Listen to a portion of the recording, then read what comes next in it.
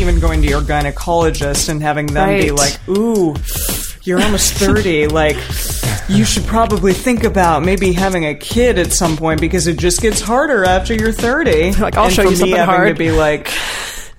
I don't. That didn't make any sense. I'm sorry. If you're happy with the same old ways of dating, if you enjoy sucking at communication, and you have no desire to improve your romantic life, then our podcast might not be for you. But if you want some out-of-the-box ideas to deepen your current relationships, broaden your sexual horizons, develop a better understanding of yourself, or learn more about non-monogamy, then you've come to the right place. I'm Jace. I'm Emily. And I'm Dedeker. And this is the Multi-Amory Podcast.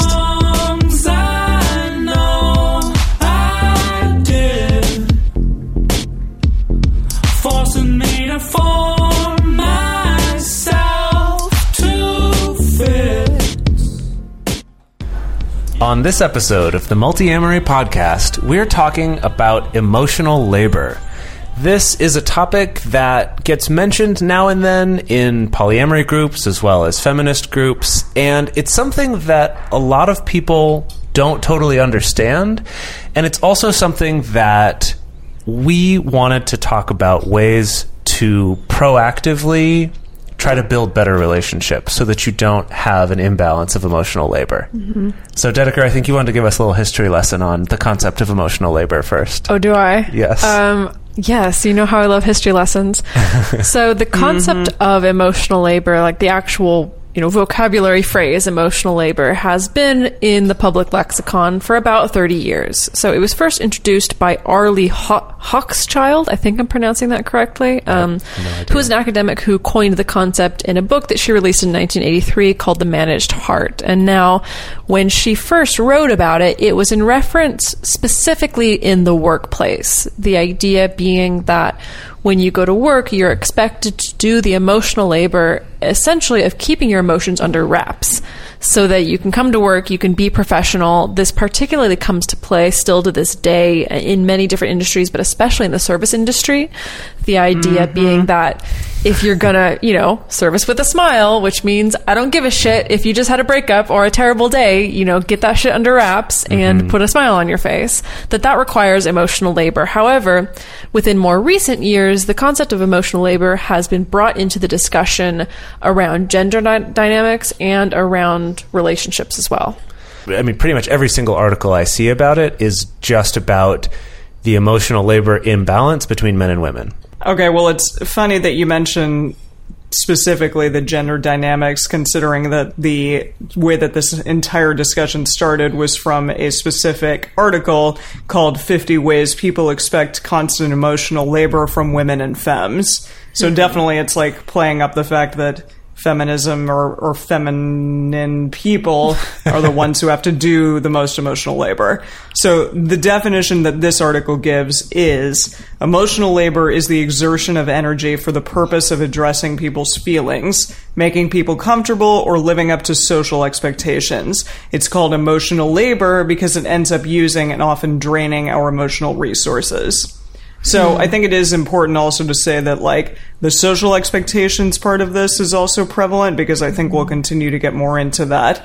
But just, for example, the fact that, like, as a woman, I should want to become a mother someday, and that's like a thing that's expected of me societally, just simply because of my gender. So then the emotional labor... So the emotional labor is you having to decide whether or not to voice that to people, or playing along with conversations. Well, that brings up a totally specific example that was just relevant to me, was having a phone conversation with my very old grandmother, who constantly asks me, like, don't you want to settle down? Don't you want to have kids? And anybody else in my life would be like, nah. But with her, I'm performing the emotional labor of keeping her comfortable. And so I have to be like, I don't know, maybe someday, maybe someday I'll settle down and have a husband and have kids. Even though in reality, I'm like, no, that's not something that I want, but I'm performing the emotional labor to not make her uncomfortable. And something that I want to reiterate... Oh, sorry, go ahead, Em. Oh, sorry. No, just like even going to your gynecologist and having them be like, ooh, you're almost 30. Like, you should probably think about maybe having a kid at some point because it just gets harder after you're 30. Like, I'll show you something hard. And for me having to be like, That didn't make any sense. I'm sorry. Well, okay, something Anyways. but we'll get into more specific examples a little bit later on, but something that I do want to reiterate for our listeners is that emotional labor in itself is not a bad thing. It's necessary for human relationships. We have to perform emotional labor for each other, and that's not just in our romantic partnerships. It's in our sexual relationships. It's in our friendships. It's in our family relationships. Parent and child relationships. Exactly. Yeah. Emotional labor is just a thing that we do in relationships, and so it by itself is not the bad thing. What Emily pointed out is the fact that it is something that can drain you. It is something that can wear you down over time. It is something where if you're not able to replenish yourself in some way, or if you're not also receiving a reciprocal amount of emotional labor and it's imbalanced, that then it can get really unhealthy and really wear on somebody. Especially over time. And that's the other important thing here is that, for example, if you have a friend who, say, we'll go real extreme, just had a family member die and they're upset about it, you're going to be putting in emotional labor for them as their friend to be there and support them and not choose this time to come to them with your gripes about work or something else that's not as important as the thing they're going through. So in that moment, there is an imbalance of emotional labor. But that, again, is not a bad thing. Where this becomes a problem is when it becomes routine, when it becomes systemic, when it's something that's just day in, day out, wearing on somebody more than someone else. Yeah. So systemically, the reason why most of these articles have a more feminist bent to it is because systemically it does tend to fall on women. We're still operating under this script that says that women are just better at empathizing. They're better at taking care of people. They're the better caregivers. And so women are more naturally expected to provide emotional labor. But it's not always gender specific, and it's not always just in romantic relationships. I would love to get into some specific examples of that. Yeah, go for it. So, some examples. So, for instance, I don't know why this one is at the top of the list, but we'll just hop right in. Okay. Is you might expend emotional labor to make sure that your sexual partner doesn't feel upset, doesn't feel embarrassed, doesn't feel awkward during sex.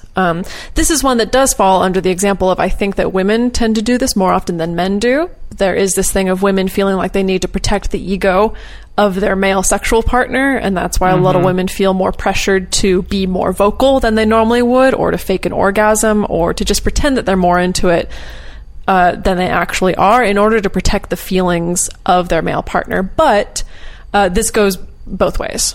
Right. I brought up the example when we talked about this earlier, brought up the example of if the male partner in a male-female relationship, or one of the partners in two males together, is not able to get an erection or not able to keep one as long as they would like to, whatever it is, that one can really go either way.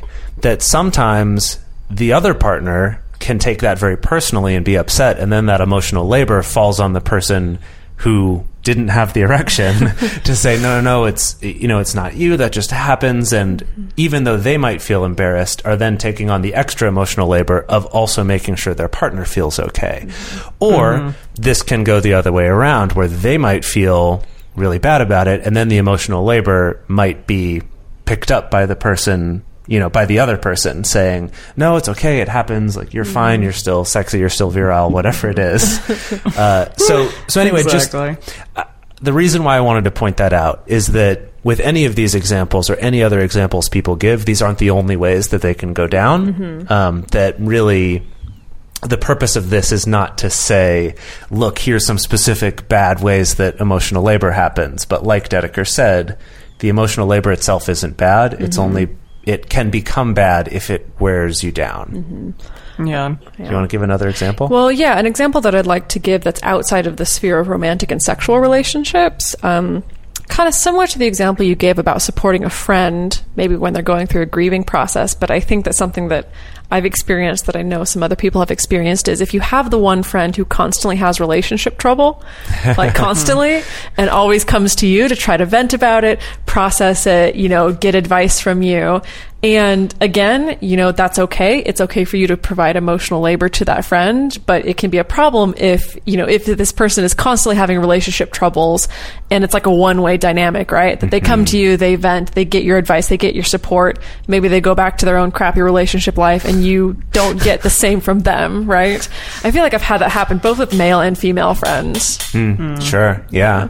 Yeah, I mean, this goes back, unfortunately, to sexual relationships, which tend to happen, again, with females more, is like the birth control question. Such as if you don't want to have kids anytime soon, then it kind of falls upon the female-bodied person to deal with the birth control aspect of that situation, like doing the research, potentially putting like an object in your body, or taking a pill every day and remembering to do that may screw with your hormones or whatever. And that all becomes like a very one-sided female-based thing, unfortunately. That's why I can't wait for male birth control. It's happening eventually. Maybe. It is. This is... we'll try to avoid going off on a huge tangent about birth control right now, but this is one that's always really frustrated me, too, because it's frustrated me on both sides of it, where on the one hand, I get really frustrated with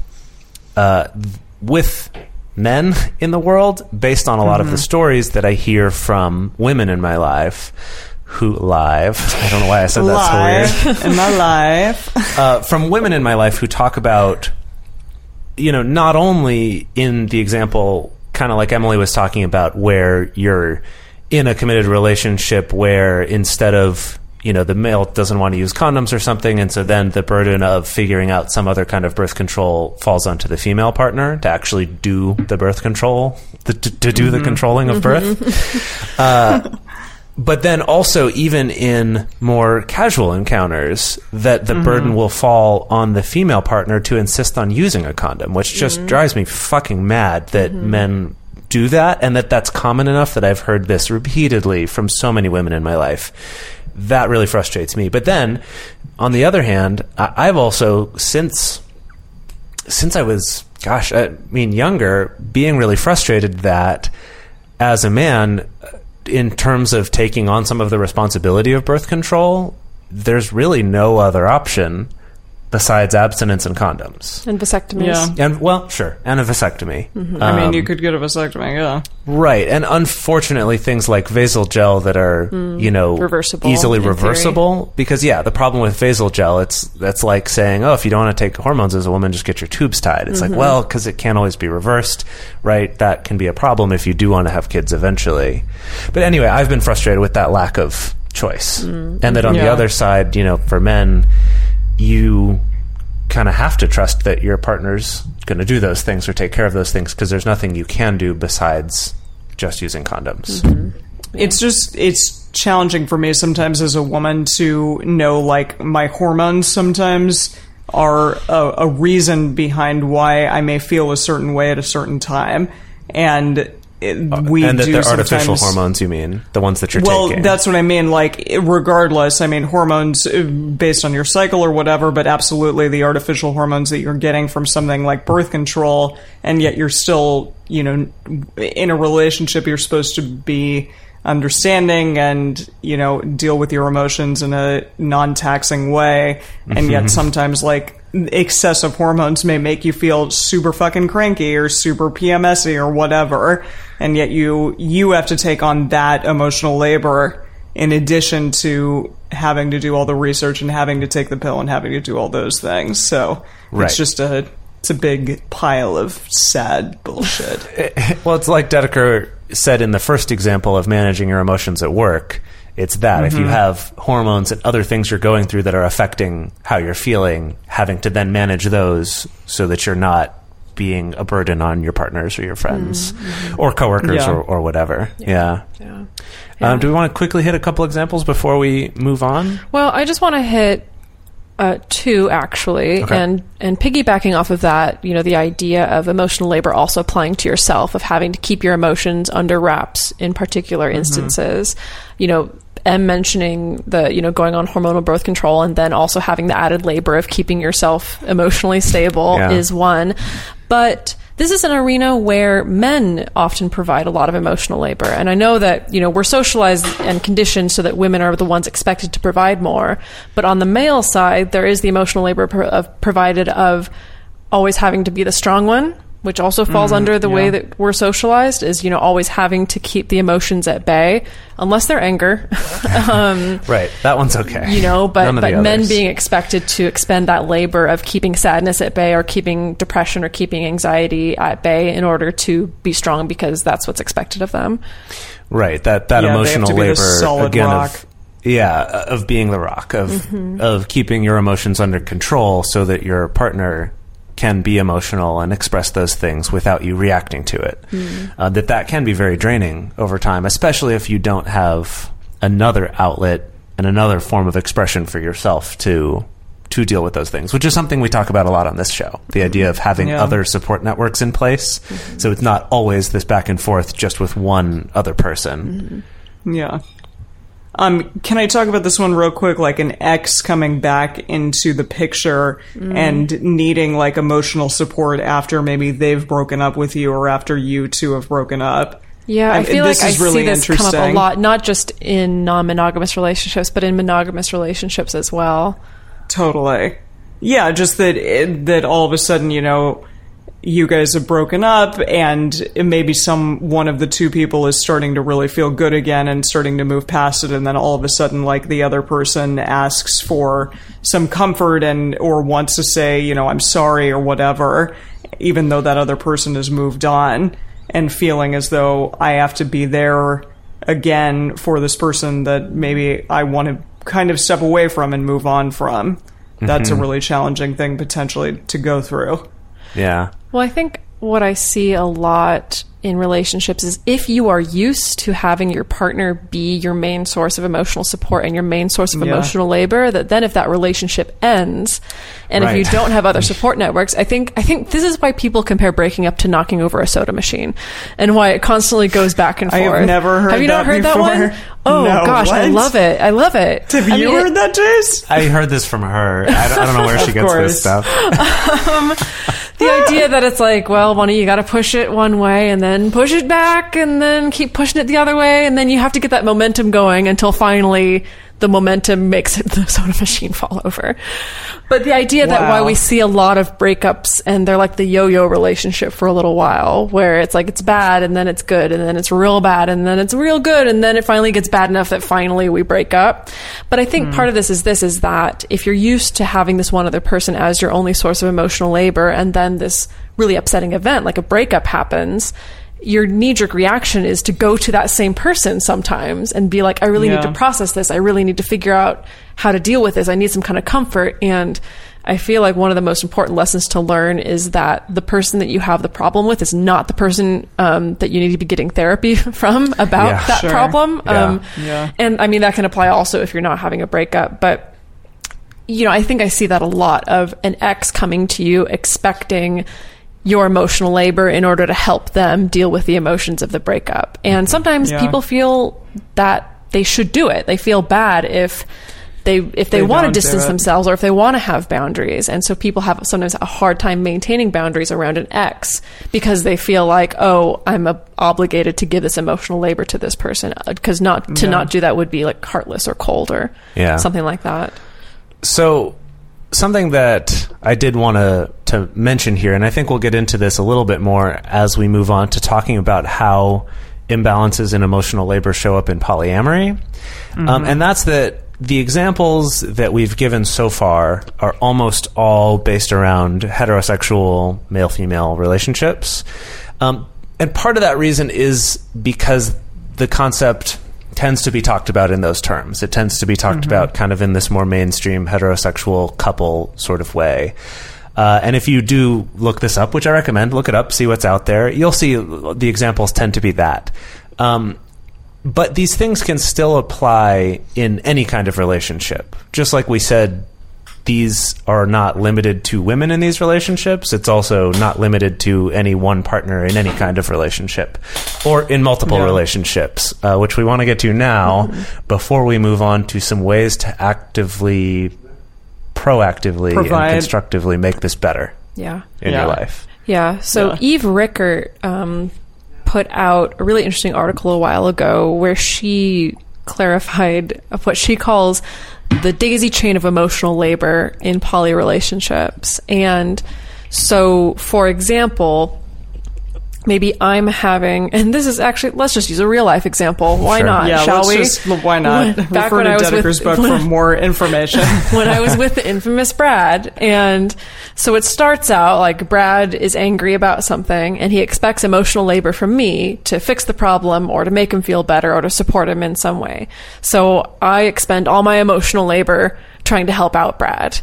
And then I'm also in a relationship with Jace. And so I'm totally depleted, and maybe that also makes me upset and cranky and in a bad place. So I bring that into my relationship with Jace, where I need Jace's love and support and to care for me and maybe listen to me vent as I vent about the problems in my other relationship. So now I'm getting the emotional labor from Jace. And then that depletes Jace, because maybe he's not able to come to me for support because he knows that I'm having issues. So then Jace takes that into his other relationship where he's depleted and he needs to get support from somebody else. And so which then led Emily to feel drained because she's having to provide that emotional support to me. So it was this daisy chain. It becomes this daisy chain. And again, the daisy chain effect doesn't always have to be dysfunctional. Again, this can be a normal human thing, but if there's no reciprocation, if somebody's not receiving back the same kind of effort that they're putting in, that's when people can get really resentful and really drained and really frustrated in their relationships. Right. Yeah. And so in that real life example, the problem wasn't that happened once, but that it happened like systemically and repetitively over the course of over a year. Yeah. That finally led to something needing to change, right? And a lot of the layout of those relationships changed because that just wasn't a sustainable way to do it.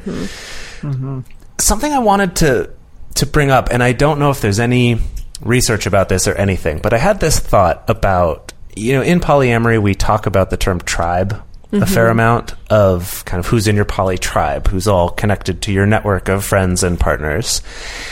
And I was thinking about in the earlier days of humans, when we would have lived in tribes, this daisy chaining effect, I think, would have happened too, where it's just within your social group, it's like, oh, I'm upset, and then that passes along to someone else, and they pass it along to someone else, and it kind of gets diffused.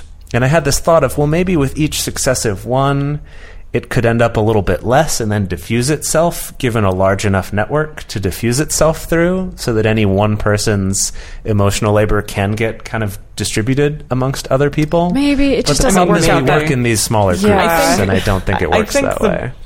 I think relationship anarchy really works well here because it provides like friends or, I don't know, even acquaintances or someone other than just like the people with whom you're sleeping to provide emotional labor for you. And it kind of like separates it because, for example, at that point I was also dating Dedeker, and I also had like a lot of those same things occurring in my own way. I was also dating Brad, so it was just like this horrible box of sadness. Well, right, between and we made the four of us. Yeah, we made it sound like it was a line, but really everything was much more interconnected than that. Yeah. And so something related to this that I've also seen in poly networks is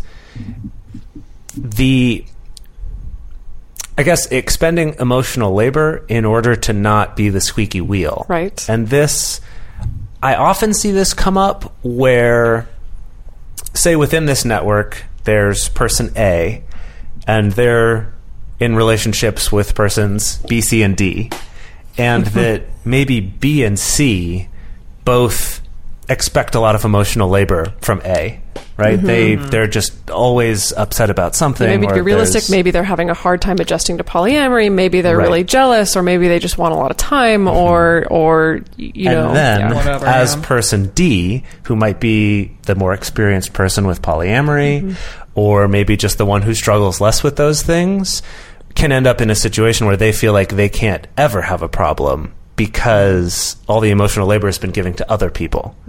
And this I want to bring up because it's a little bit unique to, this can happen with family members or friends, but this specific situation is a little unique to polyamory that doesn't get addressed in a lot of the articles about this, because those tend to focus on just couples. Yeah. Usually married couples, but yeah. Yeah. But yeah, I mean, and it's not just about feeling frustrated that I have to be a squeaky wheel in order to get emotional labor. It can be, I have to be a squeaky wheel in order to get this person's time, or to get comfort from this person, or to get this person to go out of their way to be affectionate to me, or to give me my love language, or whatever. That it does become this frustrating thing that you're expending all the emotional labor keeping yourself together, right, while they're expending all their emotional labor taking care of all their other partners. I think I've seen that a lot, and I've seen definitely clients struggling with, should I try to be more squeaky? Should I not? Like, I actually need something, but he's got his hands full with, his super high maintenance partner over here. Yeah. This reminds me of, it just kind of reminds me of attachment styles a little bit, and like how we tend to change sometimes attachment styles based on the partner that we're currently with, or like I could have a more anxious attachment style with one partner and then more of a like deflective attachment style with another. And it may be how, I don't know. It just reminded me of that when you were talking about it. Well, I think even if it's not attachment styles, I do feel like certain people, maybe because of how they're raised or socialized, or maybe it's just some inherent personality trait in them, but that some people are more prone to taking on more emotional labor than they need to, or than they're even asked to. Right. And we'll talk about that a little bit later as well when we talk about ways to proactively deal with this. But yeah, there's definitely also those factors at play too, of some people are more prone to expect emotional labor from others, and some are more prone to give it even when it's not needed and can exhaust themselves, right? There's a whole lot of dynamics. Just to Triforce of communication, etc. Yeah. Just to mention a couple more things here. One is when couples are looking for a third, or unicorn hunting, if you want to use that term, that the couple, assuming that they've figured out a balance of emotional labor for each other, often won't offer that same emotional labor to this other person, or will expect that person to do all the emotional labor for them. Which is then related to this last one. This leads to something that I've seen a lot, which is expecting a high amount of emotional labor from a metamor in order to make you feel better about the relationship. Now, I know that's so interesting. Yeah, what I've seen happen a number of times now is, again, like, let's focus on a couple. Maybe they're just opening up their relationship. This is all new to them. And, one half of the couple starts dating somebody new. And then the other half of the couple is having a hard time with it. And so they'll reach out to their new metamor, to the new partner, to be like, hey, I'm having a really hard time with this. Maybe if you and I connect, it'll be better. And it's so hard because on the one side of it, it's like, actually, connecting with your metamor may help. It may help to humanize them. It may help to just make things seem more normal. It may help you guys to connect so that you just feel better about it. But then really close on the other side of that line is expecting your new metamor, expecting that new partner to do a bunch of emotional labor to help make you comfortable. As in, I need to come to you and I need to vent to you and I need to tell you why I'm having so much trouble with this, and I hope that you can give me something to make me feel comfortable, which is not your metamor's job. Relationship or what? There's all sorts of different ways it can look. Yeah. I just don't understand the thought process behind doing that. But I mean, I get it. I get why someone would go there. But I'm like, what are they really asking for in return? Like, what is actually going to help them out? Well, and here's why it's tricky, is because this might work out nicely. It might work out okay if that person is also doing their own emotional work. Then, maybe getting the support from your metamor would actually be really helpful. But where it becomes a problem is when it becomes this one-sided thing Totally. of them just wanting the other person to fix their problems for them, Yes. instead of getting their assistance for a little while in them doing their own work. Because another way I've seen this play out is one partner asking one of their partners to help their other partner. Yeah. Right? Is so instead of the metamor reaching out for help, it's the link It's the partner, V, the partner person who who's the connects hinge in them, the V. Yeah. saying, "Hey, partner B is having a problem. Can you, partner A, contact them or help them out and do that?" Kind of vicariously requesting some emotional labor for their other partner. Which, yeah, and it is tricky because sometimes that can be a good thing. You know, making the connection is not necessarily the bad part, but it is that when it is one-sided. And I've seen this happen also if there's ever a more experienced poly person dating people who are less experienced. You know, I've seen couples who are new and maybe one partner's dating somebody who's more experienced and them entirely relying on the more experienced person to not only provide all the emotional labor but to answer all of their questions, Right. to give them all the recommended reading, to even to do the reading sometimes, you know, to be like, okay, yeah, you read more than 2, you read Dedeker's book, you listen to the Multiamory And then tell podcast, me and then about just it. tell us about it, which is So ridiculous, basically right? all the relevant things. Yeah. Yeah. Yeah, exactly. So this definitely comes up in non-monogamous, in multi-partner relationships, not just in monogamous relationships. Yeah. And we do want to start covering, you know, what are ways to actually deal with this so that you can avoid having these unhealthy or these imbalanced dynamics. But first, let's take a quick break to talk about the ways that you can provide some emotional labor to us. For us, And support because my our God, show. we need it. God, we need it. I don't know if this counts as emotional labor or just normal labor. Or just fiscal labor. Fiscal labor.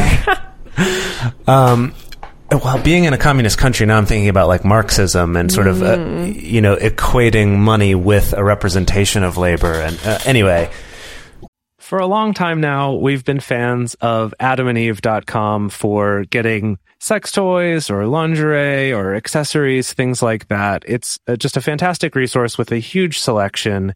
And now, not only do we have a fantastic offer, but we also have a promo code that will work on AdamMail.com and EvesToys.com, which are their sites specifically for LGBTQ audiences. And our code is fantastic. It's 50% off of almost any item in the store and free discreet shipping when you use our code MULTI. Yes, we love AdamandEve.com and have for years. They are our oldest and longest sponsor, and they just keep on giving great gifts to us and to our listeners. You can bring more pleasure and satisfaction into your bedroom by going to AdamandEve.com, AdamMail.com, or EvesToys.com and select any one item. It can be, you know, an adventurous new toy or anything you desire, something fun, something sexy, whatever sounds good. So just enter offer code MULTI at checkout and you'll get 50% off almost any item plus free shipping. That's MULTI, M-U-L-T-I, at AdamandEve.com, AdamMail.com, or EvesToys.com. This is an exclusive offer that is specific to this podcast, and it's better than any offer that is currently available on their site. So again, use code MULTI to get you not just the 50% discount, but also the 100% free shipping. Code MULTI. Practical advice here. I think that awareness of emotional labor even being a thing at all is the most important first step. Educating yourself about emotional labor just as a thing can really go a long way. And knowing that you are receiving something from your partner and also knowing when you're giving something to your partner really goes a long way. You know, there's a big difference between maybe you come home from work, you're really upset, really stressed out, and you asking your partner, hey, can you just hold me and tell me that it's going to be okay? Or, hey, can you just sit on the couch with a glass of wine with me and just let me process this? And being aware that you are asking your partner for emotional labor, and your partner may be happy to do it. Hopefully they will be happy to do Right. it. Or they may do it without you even asking, but being aware that that is labor that you are receiving from your partner, and that it's important to make sure that not only do you reciprocate, but that you're able to facilitate things in such a way that your partner can have that energy replenished as well. Yeah, I mean, Just a quick story. Two of my best friends, a monogamous couple, we'll call them J and T. J is the lady, and she definitely has a lot of anxiety and is kind of working through that and is on medication and stuff to help her with that. But T always kind of gets, I don't know, into a space where he just wants to fix the problem. So she'll talk to him about it, and she'll be wanting, just love or cuddles or, empathy or whatever.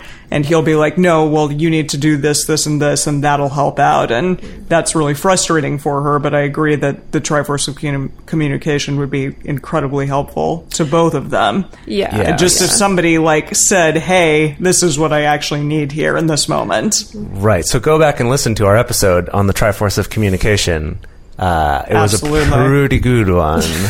Pretty good. But just that is understanding what it is you're looking for at a given time, and also knowing to ask your partner what they're looking for. Because you might put in a ton of emotional labor into figuring out what they need to do and what they should do, and you're exhausting yourself or using up a lot of your resources to help them figure out what they need to do. And that wasn't what they were looking for. They just wanted support. And so now you've ended up doing a lot of emotional labor without the benefit because it wasn't directed appropriately. Right. Yeah. Right. Yeah. So we encourage people to, incorporate things like the Triforce communication. Mm-hmm. We encourage people to have, very serious, direct conversations about this topic in their relationships, because sometimes you'll sit down and you'll find you'll both sit down and both of you will think that you're the one who gives more emotional labor. It's funny how that happens. And so sometimes it's a matter of okay, let's figure out why that is. Let's figure out what is it that I'm not getting that you think that you're providing, or what is it that I think that I'm providing that you actually feel like, oh no, actually I'm not getting that, so that we can learn to speak each other's languages a little bit better and come up with something that works. And having a conversation like this using systems like the Triforce of communication, or, we mentioned earlier that sometimes emotional labor gets extrapolated also to just the mental labor of managing a home, or the mental labor of managing errands. Or paying the bills, or keeping in touch with your friends. Even something as simple, and it seems silly, but really effective, as simple as a chore wheel or something, where you break down all the things that need to be taken care of and then distribute them accordingly. Having a system does not mean that you failed. It doesn't mean that it's a crutch. It means that you're awesome and very smart about relationships and willing to make it as good as possible. Right. And there's this huge misconception that happens in the way that we think about relationships, where we think that if you're maybe in love enough, or you're compatible enough, or you both care enough or put in the effort enough, that somehow you'll become psychic. That somehow you'll become the Borg, and you'll all share one mind, and you'll always know what the other person wants, and you'll never have to ask each other for anything, and you'll never have to make charts or have monthly check-ins or any of this. You'll never have to be vulnerable You'll never and just ask. say you're sorry.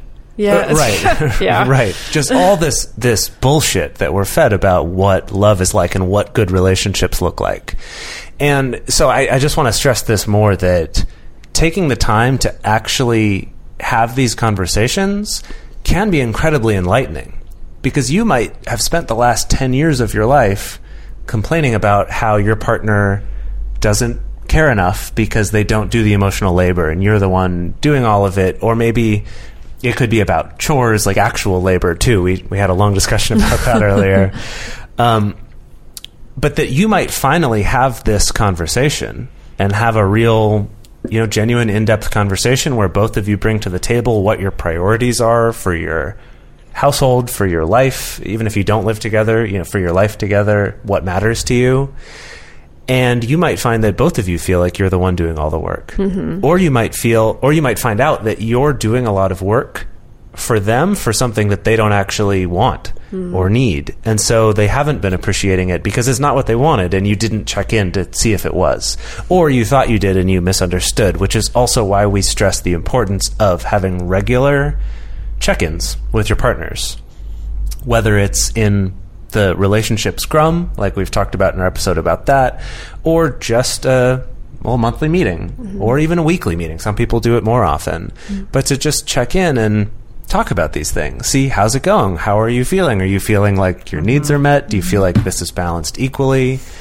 And then you can have those conversations of, oh gosh, you know what? I know you're going through a lot this month.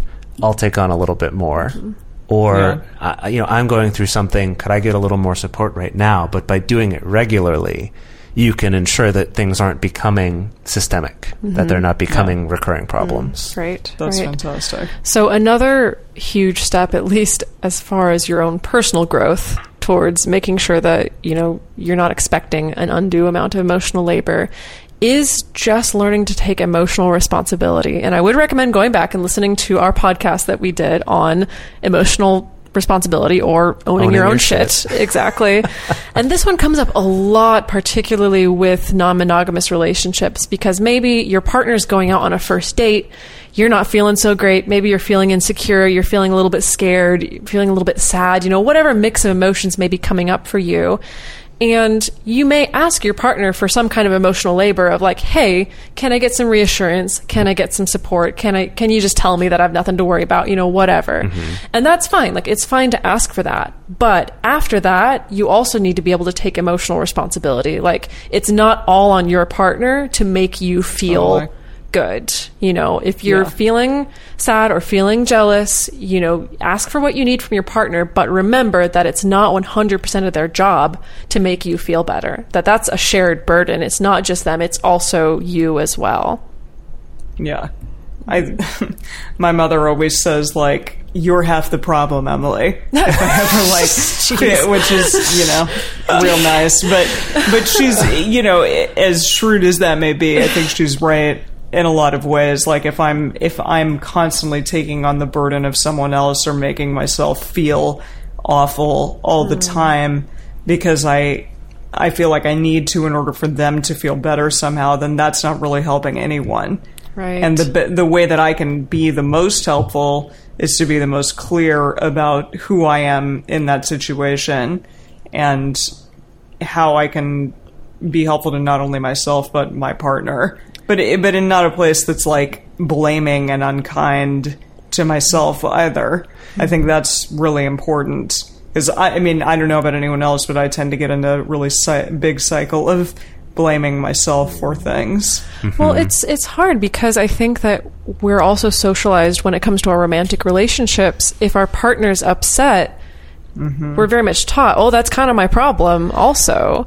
Absolutely. And it's the fine line between being supportive and, of course, caring for your partner, but not being the person who's responsible for making them happy. Because really, you can't. If your partner is relying on you entirely to make them happy, that's just never going to work. No, it comes down to them ultimately at the end of the day, just as it comes down to you to make yourself happy. Right. Yeah, I feel like to add on to Emily's mom's 50% of the problem thing. Yeah, maybe don't go to your partner who needs support and say, well, you're 50% of the problem. No, she'll say that to me, but don't say that to them. Well, so here's what I wanted to bring up, though, is that I think this is an example of one of these things where I come across this a lot. There are certain axioms or sayings about relationships or about being wise or about responsibility or whatever, and that there are certain ones that in one situation are super helpful. It's like, yeah, you're right. You're right. That's what I needed to hear right now. And then there are other cases where that exact same piece of advice could be the opposite of what you need to hear. So I think this is an example where, in your case, this example is that you are taking a lot of the emotional responsibility for somebody else.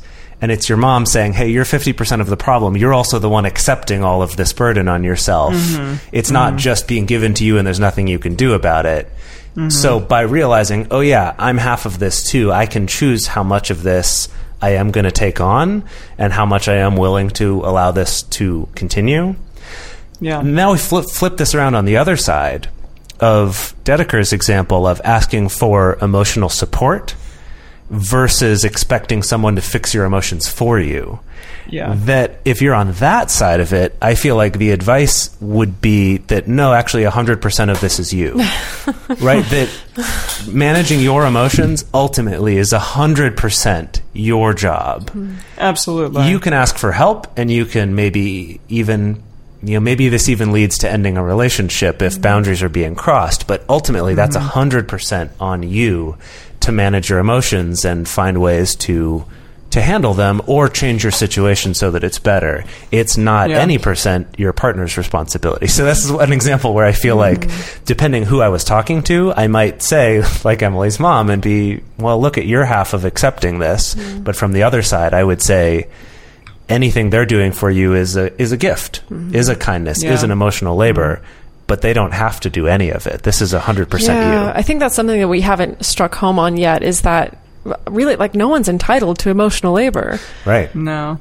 Yeah. No, and that's where we really start to run into problems, is when you do feel entitled, when you do feel like this is something that I should receive, this is something that my partner should just know that I need to have, without you putting in any effort on your part to communicate or to ask or to reciprocate or anything like that. Absolutely. The last thing that I want to leave you guys with is we found this great list of questions that I think can really help you to check essentially your emotional labor privilege. Yes, check what your privilege is when it comes to emotional labor. And this is a fantastic list of questions. We will link to the article in the show notes, so check that out. And it goes through a list of questions for examining your romantic life and your friendships and your family relationships. Asking yourself questions like, am I checking in with my partner to see if they had a rough day? Am I open and clear about my wants and not forcing my partner to either guess or to drag it out of me? Am I trying to make my presence feel safe for my partner? Am I vocally grateful when my partner goes out of their way to do something nice to me? Or things like with friends, when it comes to planning an event, am I bearing in mind everybody's like dietary needs or preferences, things like that? With my family, do I remember to make phone calls? Do I remember to make visits to the people that I care about? And so this is just to check, to make sure, like, am I not doing these things and everyone else is doing these things for me? Or am I doing this too much? Am I the only one who cares about everybody's dietary preferences? Am I the only one who makes the effort to maintain this particular family relationship? Just to get a sense on, what's going on in your life and to see if there's anything that needs to change. Yeah. And then based on that, something that came up in a lot of our discussions leading up to this that I did want to at least mention quickly is that if you do realize that this is a problem on one side or the other, the solution isn't just for the other person to care more. Like we were saying, that just trying more or caring more isn't by itself going to make a good relationship. It's about getting specific and communicating, because you'll often end up in this thing where maybe I'm the one who's doing all the maintaining of our social connections for the two of us or for the three of us or however many, right? I'm the one doing all of that. It's tiring. It takes up a lot of my time. I wish I had more time for other things. But if I stopped doing it, then no one would do it. And I don't want that. So it's important enough to me that we keep having that. So I'm going to keep taking on that emotional labor. Yeah. But instead, to actually have that conversation and talk about it directly. Of saying, hey, are these things important to you too? Is there a way that we can split these up better? And often it comes down to making actual schedules and charts and saying, okay, this week you plan something and then next week I'll plan something, or whatever it is, even just with dates with each other. Often you end up in a situation with someone you're dating where it seems like one party is always the one coming to them. Or organizing or approaching. Yeah, I've had relationships where, longer term relationships where for maybe a year that'll all seem like it goes one way, and then the next year it might go the other way, where the other person seems to be the only one reaching out and connecting. But having those regular check-ins will help you to actually address those things head on and say, okay, not just here's a problem, fix it, but let's make a system to fix it. How about we alternate weeks or alternate months or whatever it is? Yeah. And to just work on it and try to find what works for you. Well, you guys, thank you for providing the emotional labor of listening to us prattle on for a long time now. Every week for the last almost 3 years. Yeah, I hope that it's felt reciprocal, because we've been putting in the emotional labor of putting all this together for you and arguing with each other and negotiating and trying to figure out what we want to do. But yes, hopefully this is a healthy relationship. Yeah. So if you want to have a question talked about on the show, have us help out with a little bit of emotional labor for you, which we are happy to give, you can call into our show and leave a voicemail, and the number for that is 678-MULTI-05. And you can also send us an email to info@multiamory.com, or you can send us a voice message through Facebook Messenger, and then we can play that on our show and do some emotional labor, talk about that, help you work through some things. Or you can send us a message on Twitter, Facebook, Instagram, all those places. And to support our show and to join our private Facebook community where you have a whole lot of people to offer you support, you can go to patreon.com/multiamory. Multiamory is created and produced by Jace Lindgren, Emily Matlack, and me, Dedeker Winston.